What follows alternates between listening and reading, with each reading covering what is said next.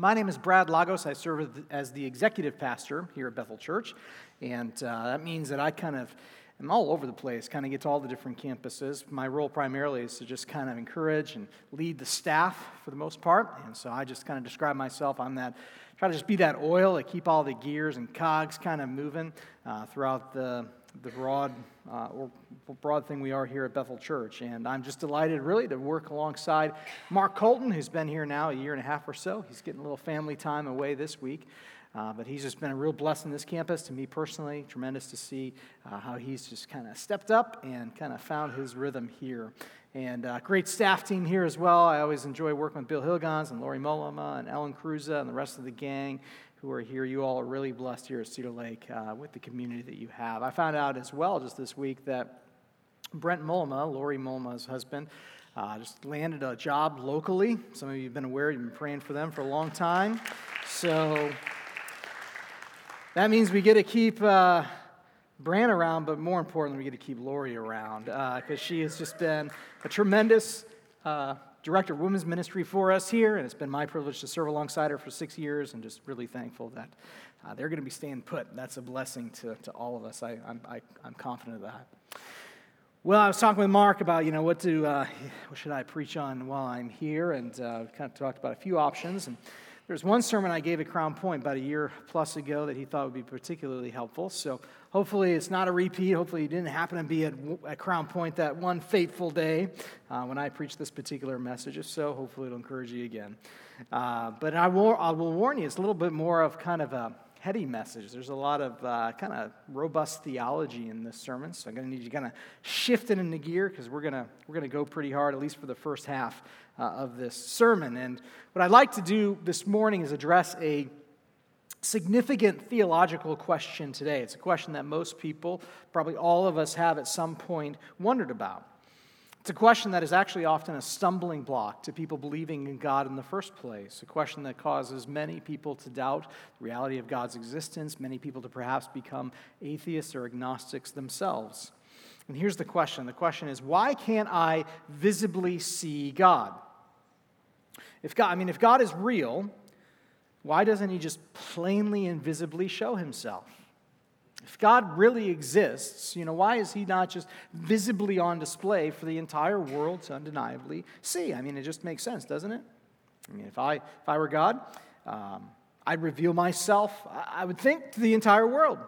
By simply appearing in the sky or having my voice boom out over the world, I'd show up to direct human history away from wickedness. I'd show up to reward those who were righteous. It just makes sense, doesn't it? Yet God is not doing this.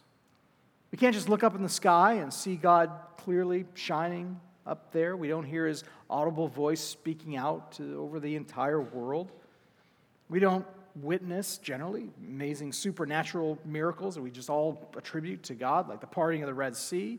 Or if there's an airplane that's just like all of a sudden losing altitude and appearing to crash, we don't just all of a sudden see this hand appear that kind of grabs hold of it and sets it gently to the ground. Why doesn't God reveal himself in this way? Why doesn't he just visibly show himself and make himself obvious? Well, theologians call this the invisibility of God. That God is real and that he is present, but he is presently invisible to our eyes. He is hidden. He is unseen. And we know that God must be hidden and invisible by his own choice. Clearly God could plainly reveal himself to us if he wanted to, but he chooses not to. Why? Well, answering this question, I think we first need to realize that throughout redemptive history, God has at times chosen to very clearly and visibly reveal himself in various ways. He's been much more visible in the past. Just go all the way back to Adam and Eve. He was undoubtedly clear to them there in the garden. They even had back and forth conversations with God, or to Abraham and Jacob. God appeared to both of these men in very visible, audible ways. Or to Moses. God appeared to Moses in a burning bush. And at the top of Mount Sinai, later in the book of Exodus, we see this, that the Exodus 33, thus the Lord used to speak to Moses face to face, as a man speaks to his friend. Or to the nation of Israel. Think of all the ways that God has showed himself to the nation of Israel. Again, as a parting of the Red Sea, the plagues he brought down upon Egypt, where we read in Exodus 13. And the Lord went before them by day in a pillar of cloud to lead them along the way, and by night in a pillar of fire to give them light. It's an obvious manifestation of God. Or to the leaders of Israel. God has shown himself plainly to the leaders of Israel throughout redemptive history. Here's an example, Exodus 24. Then Moses and Aaron, Nahab and Abihu and 70 of the elders of Israel went up, and they saw the God of Israel. They beheld God and ate and drank. Or to the prophet Isaiah. Isaiah had multiple visions of God. In Isaiah 6:1, he says, in the year that King Uzziah died, I saw the Lord sitting upon a throne, high and lifted up, and the train of his robe filled the temple. Very clearly, visibly revealed to Isaiah there. Of course, God himself was perhaps most fully revealed in Jesus Christ. Colossians 1:15 says, he, meaning Jesus here, he is the image of the invisible God, the firstborn of all creation. Jesus was the perfect manifestation of God who walked and talked and appeared amongst his people. He ate with them, he grieved with them, he suffered with them, felt pain with them. God in the flesh, visibly apparent and clear for all to see. And so there are some ways that God has very visibly and plainly revealed himself to mankind. And God is not finished visibly and plainly revealing himself in this way. Jesus will be undeniably visible in the future. He is the most visible representation of God that we will someday see. Revelation 22 foretells this when it says, no longer will there be anything accursed, but the throne of God and of the Lamb will be in it, and his servants will worship him. They will see his face, and his name will be on their foreheads. So there will be a time when the whole world will see God and will see Christ in unparalleled clarity. He will be undeniable, visibly seen, audibly heard by everybody. That day is coming when every knee will bow and every tongue will confess Jesus Christ is Lord, because the full revelation of God will be undeniable as the sun in the sky, or the sound of booming thunder in a thunderstorm. But at this point, right now, God is hidden. Why? I mean, wouldn't it greatly strengthen your faith if you could just look up and see him? Imagine if Jesus just kind of orbited through the sky like the sun, and we could just look up there and see him whenever we wanted. If that were the case, I think we would design our worship auditoriums with massive skylights. And we just kind of time our worship service, and we just, okay, here's when he's going to be just kind of right up there. And we gather, and we look up, and there's Jesus. We can see him visibly, plainly, and we just time our worship to just align with that. Wouldn't that be wonderful? Wouldn't that make our faith so much stronger, so much confident, so much easier?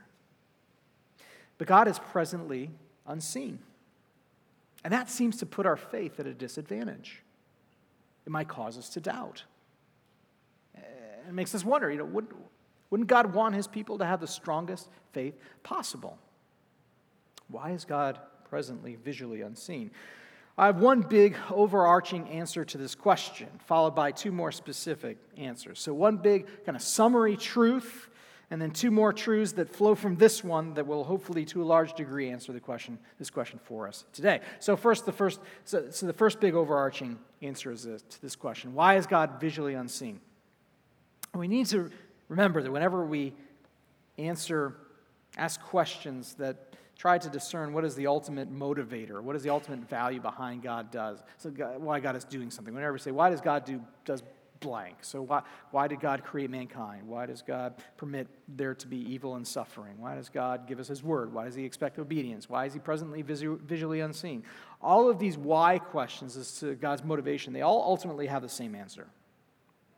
They all ultimately have one primary answer, and that is that God does everything for the sake of his own glory. God's glory is the ultimate motivator behind all that he does. Or to say it another way, God's supreme concern is his own glory. We see this taught in many passages throughout the Bible. One example, take you to Ezekiel 36. prophet records, "Therefore say to the house of Israel, thus says the Lord God, it is not for your sake, O house of Israel, that I am about to act, but for the sake of my holy name." It's not for your sake, it is for my sake. So here's a context for this verse. God is promising to the nation of Israel restoration. They are currently in exile. They're suffering. They're far from Him. And so God describes in Ezekiel that how he's going to restore the nation of Israel into a great nation and also a people unto Himself. And so here in verse 22, God is saying this incredible restorative work I'm going to do, Israel, I'm doing it first and foremost for myself. I'm doing ultimately for my glory and for my fame. It's not for your sake, O house of Israel, that I'm about to act, but for the sake of my holy name. It is for my sake. It is for the sake of my holy name, for the sake of my reputation among the nations. It is for my own sake that I do this, says the Lord. It's not for your sake, O Israel. It's not for your prosperity or your comfort that I'm about to act. It is not for your own happiness that I will restore you. I am ultimately doing this for my sake, not for yours. So that we need to remember whenever we ask, why would God do blank? God always acts first and foremost for His own glory. God's supreme concern is for His own glory. He restores a wayward people, not for their sake, ultimately, but for the sake of His own glory. Consider this other example in Isaiah 48. "For my name's sake, I defer my anger. For the sake of my praise, I restrain it for you, that I might not cut you off. For my own sake I do it. How should my name be profaned? My glory I will not give to another." God always acts first and foremost for His own glory. Now, sometimes it's not popular to have a view like this today. Society commonly thinks, churches sometimes commonly think, that God is nothing more than a big fuzzball of love. And that God blesses us first and foremost for our own benefit, that He helps us because He loves us, and that this love compels Him to want to bless us. And it is certainly true, undeniably true, that love is a motivator behind God's blessings. It is absolutely a motivation, but love is not the only motivation. His glory is also a motivation, and it is the ultimate motivation. And so passages like these clearly teach that God is motivated not only by love, but also and primarily by a zealous concern for His glory. So God must, this must be true, God must be supremely devoted to His own glory and fame. He must be.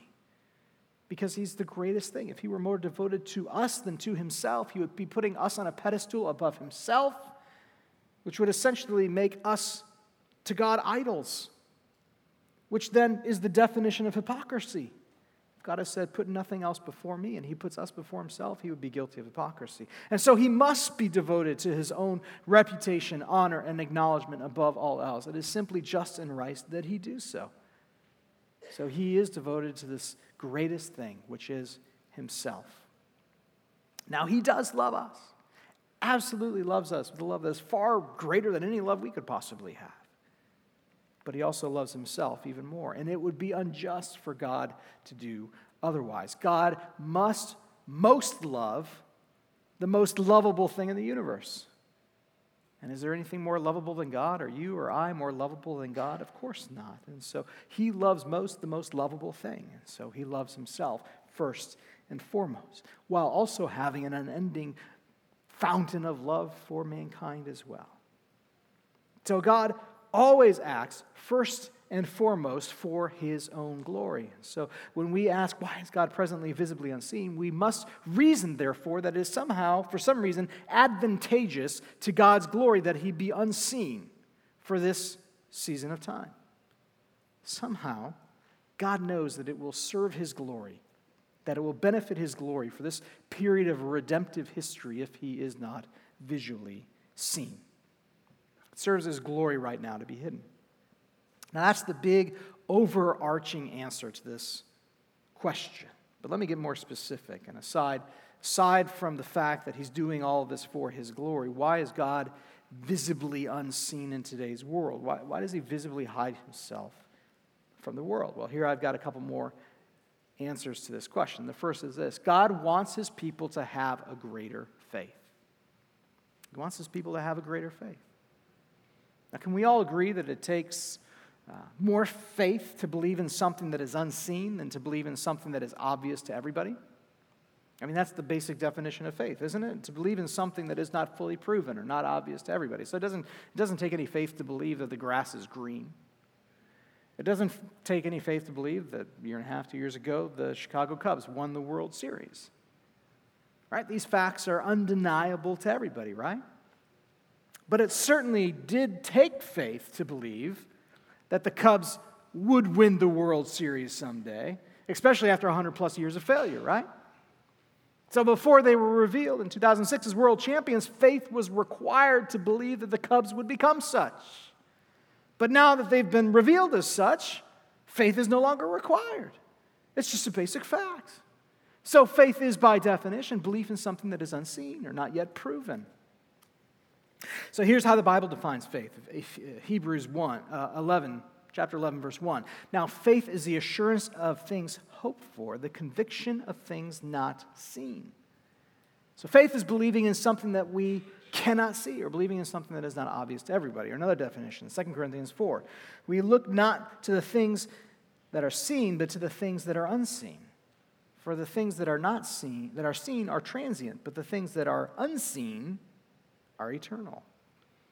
So here Paul now is describing how a believer's identity is in part defined by a personal confidence in things that are unseen, things that are invisible, things that are not described in the nightly news, things that you can't prove through a textbook. God clearly wants us to have this kind of faith in him. He wants us to believe in him while he is unseen. And why is that? Well, it's because belief in unseen things, unproven things, is a more significant and meaningful faith. So consider Romans chapter 8. For in this hope we were saved. Now hope that is seen is not hope. For who hopes for what he sees? But if we hope for what we do not see, we wait for it with patience. And so this passage here is extolling the greatness and the goodness of faith. There's a virtue in choosing to believe in something that is not yet seen or obvious to everybody. There's a glory in this. And there is a certain victory that comes from it as well. So that when you believe that the Chicago Cubs would win the World Series, there was, at least in the opinion of some, a certain virtue to that. And then when the Cubs were revealed to be winners, an explosion of joy and praise came from those who faithfully believed that. I was right. I knew it. Finally, the thing that I hoped would happen is finally here. Or another example, I have great confidence in my wife to do some wonderful, great things. We have 3 young kids, and once in a while we take a little family trip. We've done a few the past couple of years to the East Coast or to Disney World, and as we've taken these big trips, I've had great faith in my wife, who's done so much of the planning and just the packing and getting everything we need to care for our kids on these trips. And I knew she could handle it, even before it was proven that she did. I had confidence in that. Went off on these trips, and you know what? It was proved to me she nailed it. She prepared for our trip so very well. All the details were all taken care of, and on the trip, then I celebrated it, and I still do. It's to her glory that she was able to line all those things up, and I had faith that she would, and then as it was shown that she had, it was to her glory and praise of what she had accomplished. And this is how God then is glorified, by requiring a certain faith from his people. God relishes in faith that his people express in him. He delights in the confidence that believers show in him, even though everything has not yet been revealed. And just like there's joy that comes to my kids' hearts as I express confidence in their ability to do something before they have been proven. So, hey, I know you can win that game. I know you can pass that test. My kids this spring decided, a couple of them, the younger ones, decided to try out for elementary basketball, which if you've ever seen that, it's tough to watch. It's like a full game and the score is 9-8, and half are free throws. They just never make baskets, and it's just kind of funny. And so we had faith, you're going to score a basket, come on, we believe you. And of course, sure enough, last game of the season, they both were able to get one in. It was remarkable in the explosion of joy that came from us as parents and from them to say, oh, all season we've waited for this, and here it is. We had faith in that, and the joy that came when that was revealed.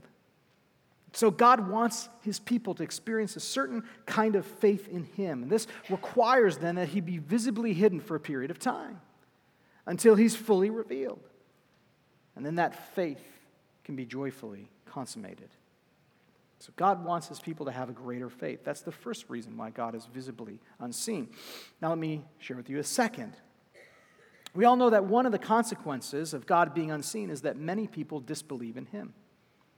Many people deny God's existence because they cannot visibly see him. And the results of this is that we have a world populated by two types of people, those who believe in God and those who do not. And God must have a purpose for allowing for this contrast. I mean, if God didn't want this contrast to exist, he would obviously be visibly seen up in the sky. Everybody would just believe in his existence, just like everybody believes that the grass is green. But by being hidden, humanity then is divided into those who believe and those who do not. And God visibly hides himself, perhaps in part, to make disbelieving in God somewhat rationally understandable. People can say, well, I don't believe in God because I don't see him. And then they come up with alternative theories to explain reality, and things like naturalistic evolution. When people disbelieve in God, they still need to answer some basic questions like, why is the universe here? Where did life come from? What happens when I die? And by being visually unseen, God has created a world now where naturalistic theories of origins and evolution are convincing to some people. Such theories are even made more convincing because of the nature of the earth that God has made. Many unbelieving scientists believe that the earth is millions and millions of years old, and this belief allows them then to craft and present alternative theories of origins like evolutionary theory. Now, based on the teaching of God's word, we here clearly teach that man did not gradually evolve from apes, that life did not independently gradually evolve apart from any sort of divine influence.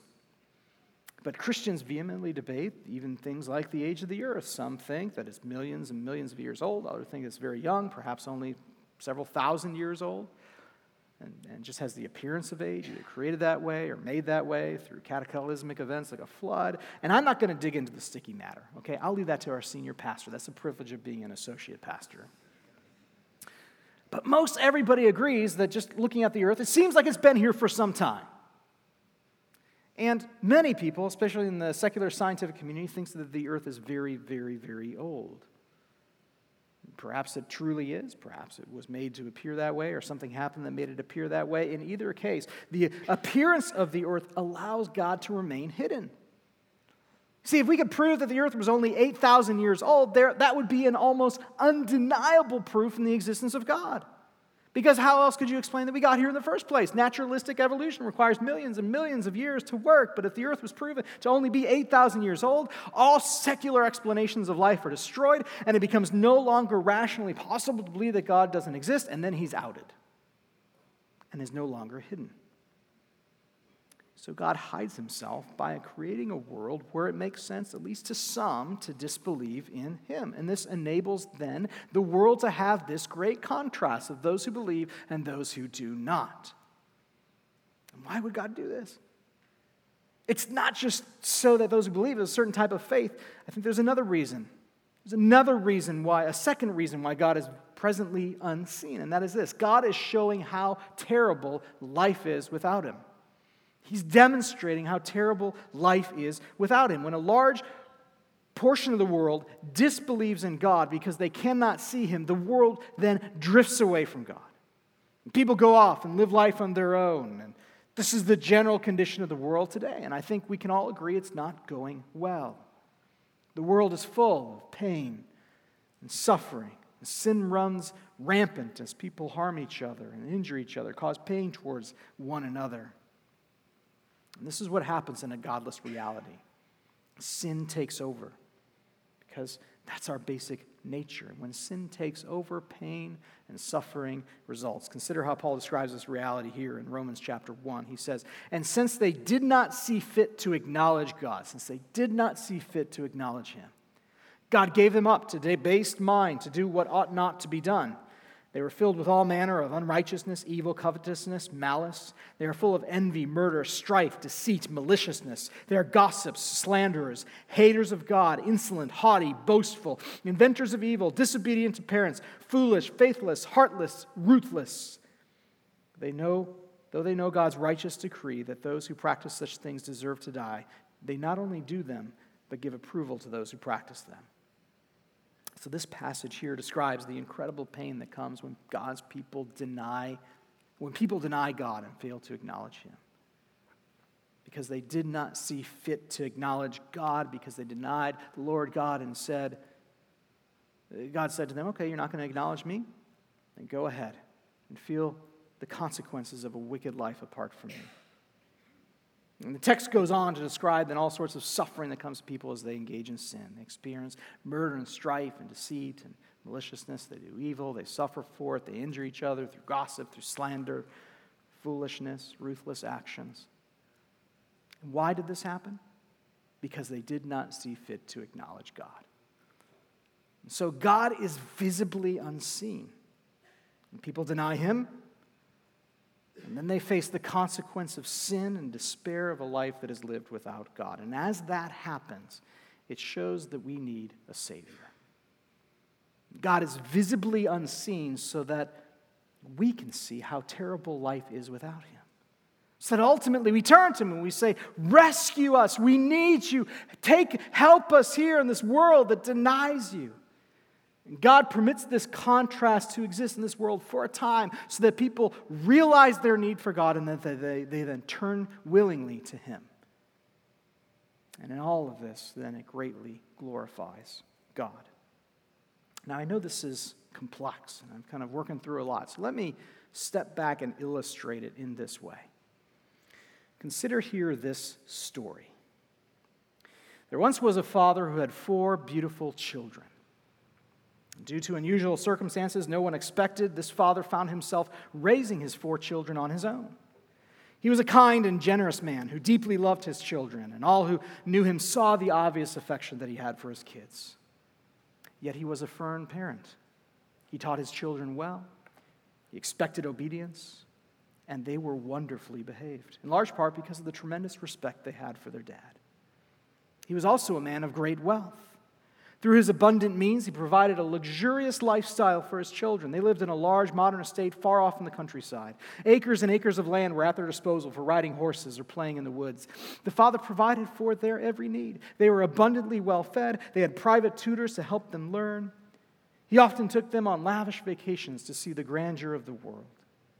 He was a doting father who began every day cooking a special breakfast for his family, and ended every day by tucking his children into bed one by one. As they entered their teenage years, you would think they would have resisted this ritual, but the children cherished their father, and they always delighted to be in his care. Yet one day, the father decided that his children needed some important perspective. You see, they had never been in want. They had quite unwittingly come to take for granted all of the father's care over them. So one night, after the children were all tucked into bed and fast asleep, the father snuck quietly up into the attic. There he remained, waiting to see what would happen. As the sun rose, the children stirred and rustled in their beds. As they awoke, they immediately knew something was awry. The usual smells of coffee, along with bacon and eggs or pancakes, was nowhere to be found, nor were the sounds of their father whistling in the kitchen as he prepared their morning meal. The house was eerily silent. It seemed dead. They cautiously tiptoed downstairs together. They looked around, wondering where their father had gone. They searched high and low, looking in every room for their dad. But of course, it never occurred to them to look in the attic. After an exhaustive search, the older two decided to take things into their own hands. They attempted to cook the usual breakfast, but it was a disaster. For a moment, they were dismayed. They missed the blessings that their father had provided them.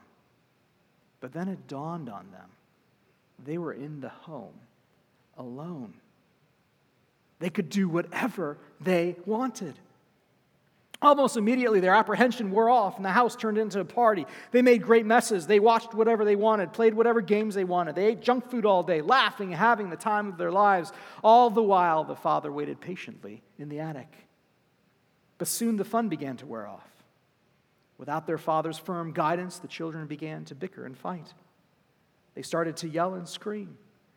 They treated one another with unkindness and deceit. At moments, they got along just fine, but at other times, they were at each other's throats. And as dinner drew near, they all secretly tired of ice cream and chocolate. They wanted something more, but they lacked the wisdom to cook for themselves. Hearing their complaints from the attic, the father turned on his phone and quietly ordered pizza delivery, all with his kids' favorite toppings. When the pizza arrived, the delivery person explained it was paid for by an anonymous donor. And the children wondered for a moment who that could be, but in their hunger, they quickly devoured the pizza without a second thought. They did whatever seemed fun to them deep into the night, experiencing great frivolity intermeshed with conflict and strife. But as their eyelids grew heavy, genuine tears of sadness emerged. They were exhausted, and they had no one to tuck them in. Eventually, they collapsed into their beds without even thinking to brush their teeth. When they were all fast asleep, the father snuck down from the attic. He tidied up some things that he knew they would never notice, restocked the refrigerator with fresh milk, and he quietly snuck into each of their rooms and kissed them all on the forehead goodnight. And then he returned to his hidden spot in the attic. The next morning, the children arose, and the father was again nowhere to be found. But the joy and wonder of the previous day had worn off. Now they were fearful of another day trying to fend for themselves. They knew there would be much fighting and pain as they lacked the father's wise temperance to keep their behavior in line. At night, the pizza once again came, and again they put themselves into bed. This time, a deep sense of sadness and despair washed over them. Where was their father? For 3 more days, this cycle repeated. The home became a miserable place to live. It was a complete disaster. The house was a wreck. No one got along. They all tired of pizza and cereal, and the freedom they once enjoyed had become a heavy weight. Eventually, the father had endured enough. In the midday hour, while the children sat like zombies in front of the TV, he snuck down from the attic and came up quietly behind them. "Here I am," he said tenderly. The children turned around. Their faces initially displayed shock and fear, but then almost as quickly turned to shouts of joy and admiration. In an instant, they rose to their feet and rushed to their father. They wrapped themselves around him, and he embraced them all in his large, strong arms. Tears of joy combined with a myriad of questions filled the air. And when the initial shock had settled down, finally the father could answer the most pressing question: "Where did you go?" "Nowhere," the father replied. "I was right here with you the entire time, only unseen in the attic. Tell me, where did you think I had gone?" "We had no idea. You vanished without a trace," the children answered. "Really?" the father said. "Did you not notice that the house was tidied up every night as you slept? Or how the fridge was restocked with fresh milk each morning? Or that the pizza miraculously appeared each night, every time with your favorite toppings? I never left you. But I wanted you to learn how much having a father means to you. And I wanted you to see how very much you need my care. And now that I have appeared, I know that you will never forget this lesson. For the rest of our lives, you will always remember these few days that I was hiding in the attic. And that memory of my absence will cause you to appreciate my abundant blessings all the more." End of story. Now, did you get the point? There is a difficult, painful season of redemptive history that we're in right now. God is visually unseen. He is metaphorically, in a sense, hiding in the attic for a time to demonstrate how terrible this world can get without him and how that world so much needs a Savior. And he is hidden for a time so that people understand then what life is like without God, and they cry out to him for help, and he reaches down and draws near to them and saves them. And He receives great glory as all of that happens as people have this great faith in him, even though he's unseen. But be encouraged. The time of God being unseen, it is only temporary. And imagine the incredible outpouring of praise in the future when God does reveal himself visually and undeniably to all. Imagine the worship that will ensue from God's people. It will be many, many, many times greater than any celebration because of some cherished sports team winning the World Series or that promotion or that child that was born to you. All of God's people, when God is fully revealed, will declare, finally, the thing we have hoped for, the thing we have believed in, it is finally here. It is finally seen for all. And imagine the glory that God will receive in that moment. And finally, although this present season is difficult, that we must endure, it is equipping us truly for an eternity of worship. One thing that will fuel us for eternity will be memories of this, fuel our worship for eternity, will be memories of this fallen and broken world, so that when we see God visibly in the new heavens and the new earth, we will remember how bad things were here when God was not visibly seen. And we will remember what life was like in a godless world that chased after sin, and we'll remember how terrible it was to live in a world that did not see God. And that will help us then see more clearly how beautiful and how wonderful life is with him. We won't take it for granted, and all the bitterness of this life will help us to appreciate the glories of the next life all the more. And that understanding will fuel our worship for eternity. So 2 specific reasons why God is presently visibly unseen. He wants his people to have a greater faith, and he is showing how terrible life is without him, all of which is purposed to bring great glory and honor to himself. Now, in this, I've been careful to say that God himself is presently unseen. Because although God himself is not visibly seen by everybody in the world, the fingerprints of God are everywhere. Everywhere you look, there are impressions and signs of God. And although he himself is visibly hidden, manifestations of his glory in person are on display all throughout creation. There are visible glories of the unseen God all around us. And so while we do not see God directly, we have ample ways to see him indirectly. Or another way to say it is this: although God is not visibly seen, his glory is easily seen by those who have faith to see it. It is easily seen by those who have faith to see it. Billy Graham once famously said, "I've never seen the wind. I've seen the effects of the wind, but I've never seen the wind." And although we don't see God visibly himself yet, we see his working everywhere that we look. And God has given us incredible revelation of himself, all of which should make it abundantly clear that God exists and that we can believe and trust in him. So let me share with you 3 ways in which God has shown himself to mankind, 3 ways in which God has visibly revealed himself in his glory. The first is in the pages of Scripture.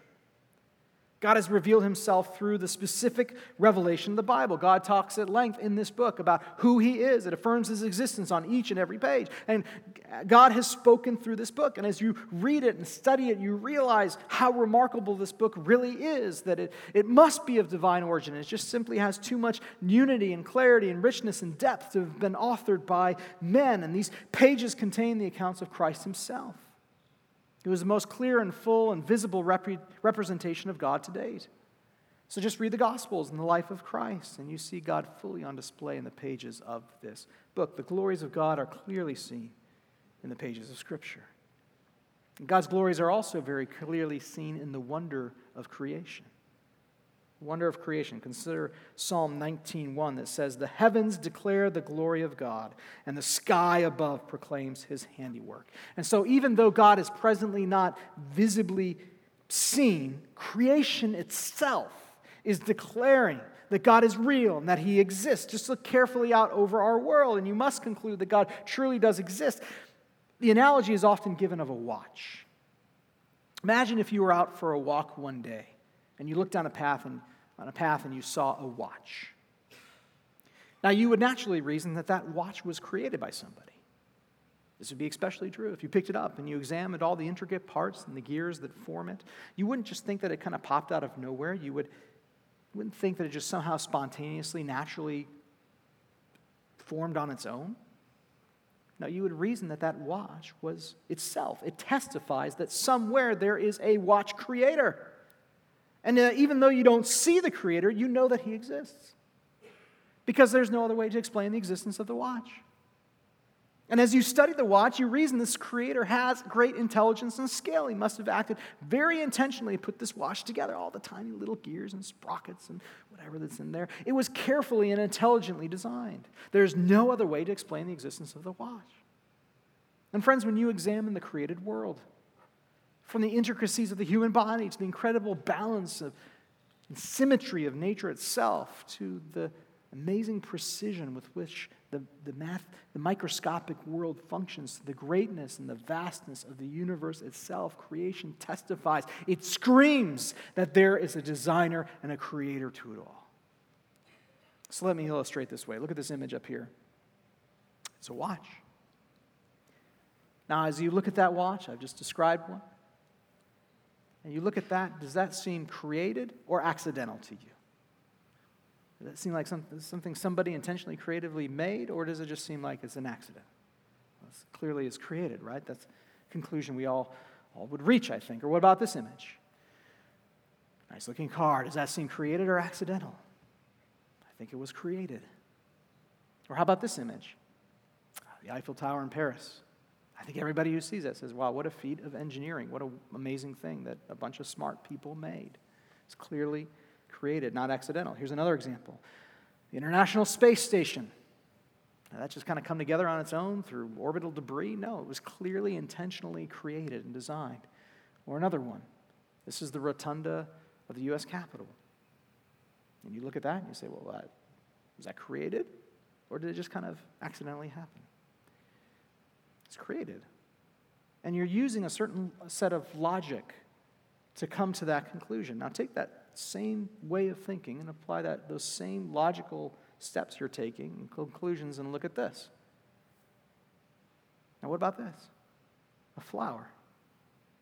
Created or accidental? Apply the same logic you used to the previous things and think about this. Does it appear at surface glance to be something that was created or something that just kind of accidentally happened? Or what about this? It's a painting. Somebody made that, an artist.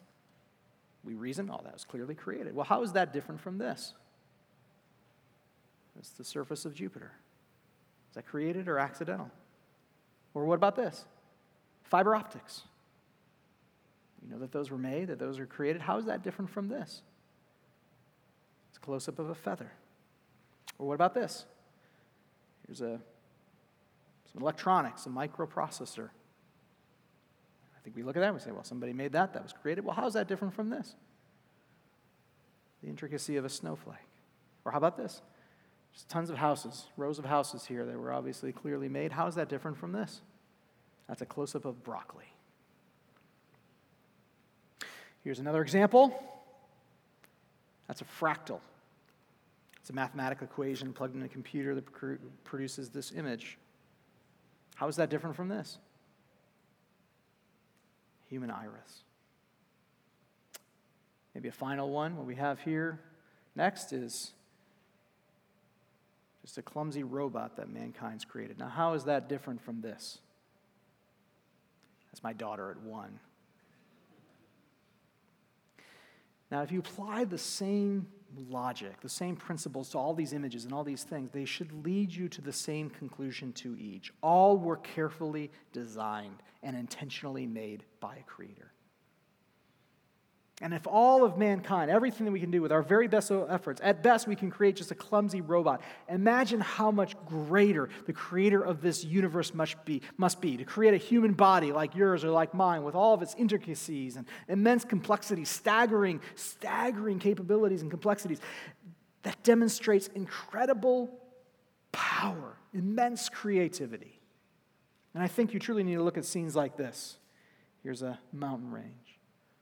Or a scene like this, or another one, Western United States, or this, the vastness of the sky and the universe, or this, just the beauty of a sunset, to conclude that there is a creator behind it all. The heavens declare the glory of God. Indeed, they do. And all of creation testifies to his existence, from the depths of the Grand Canyon to the fragility of a snowflake. From the immense diversity of life here on earth, the vast and the incredible complexity of the human body, the basic structure of DNA, to the beauty of music and of color and of a sunset. Creation screams truth about God, even though we can't presently see him visually. So don't buy into theories that supposedly explain the existence of life without God. Don't allow scientific theories that are sometimes dishonest or biased in their evaluation of evidence to sow seeds of doubt into your soul. Just use common sense and say, well, what seems more reasonable, that the watch just kind of popped into existence on its own, or that an intelligent and very powerful creator made it? What has a greater body of evidence to support its claims? The creation and all of its diversity and complexity and beauty happened accidentally, or that it is all the handiwork of a wise and powerful, immensely creative, and incredibly intelligent creator? A creator who, for some good reasons, happens to be visually unseen at this time. And so the glories of God are on clear display through the pages of Scripture, through the wonders of creation, and both of these provide incredible manifestations of his glory. But there is one final category that can be most compelling, and that is this: the testimony of changed lives. God is on display not just in the pages of Scripture and in creation, but in the life of everybody who believes in him. God's active work in the world is not presently seen through pillars of fire or parting of the Red Sea or voices from heaven or visible appearances in the sky. His active work of creation is clearly seen right here in the human heart. His lives are touched and changed by his impact. People find hope amid suffering in this life as God blesses his people with the comfort and joy that the Holy Spirit provides. As God helps his people grow and mature to become more like Jesus. And so, do you want to see evidence of God? Look at the glorious work that he's doing in people's lives. And you will often see things that defy explanation. And they point clearly to the working of an unseen God. So, although God is presently visually unseen, he provides ample displays of his glory for all to see in the pages of Scripture and the wonders of creation and in the testimony of changed lives. These are the visible glories of the unseen God. Of course, someday God will no longer be hidden. There will be a time when he will be fully revealed. And at that time, there will be no longer doubters of his existence. And all people will see Jesus Christ with absolute clarity, as he's pictured here in this passage in Revelation chapter 1 that says, "Then I turned to see the voice that was speaking to me, and on turning I saw 7 golden lampstands. In the midst of the lampstands, one like a son of man, clothed with a long robe and with a golden sash around his chest. The hairs of his head were white, like white wool, like snow. His eyes were like a flame of fire. His feet were like burnished bronze refined in a furnace, and his voice was like the roar of many waters. In his right hand he held 7 stars. From his mouth came a sharp two-edged sword, and his face was like the sun shining in full strength." So someday we will see Jesus like that. Unparalleled clarity, absolute glory. And in the meantime, we wait patiently with a faith that confidently believes in things that are not yet seen. And a heart that yearns, that longs for that day to come quickly, when we all might relish in the joy that happens from seeing God visually in all of his glory. And in that he would be forever praised upon the full revelation of his incredible splendor for all time. That's the challenge of this life now, to persevere through it with faith, confidence, as we wait for that great glory of God to be seen eventually, and perhaps soon.